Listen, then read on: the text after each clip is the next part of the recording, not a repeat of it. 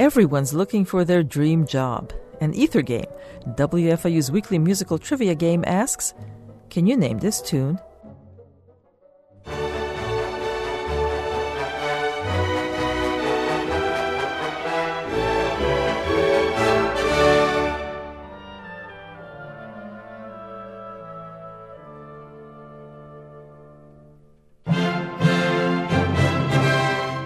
Composers often had to take on several other odd jobs in order to sustain themselves.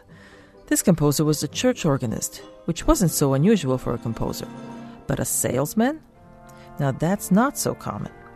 And his music, well, that was highly uncommon. You can find the answer on Ether Game Tuesday evening at 8. For more musical fun and frustration, check our website at wfiu.org/ethergame.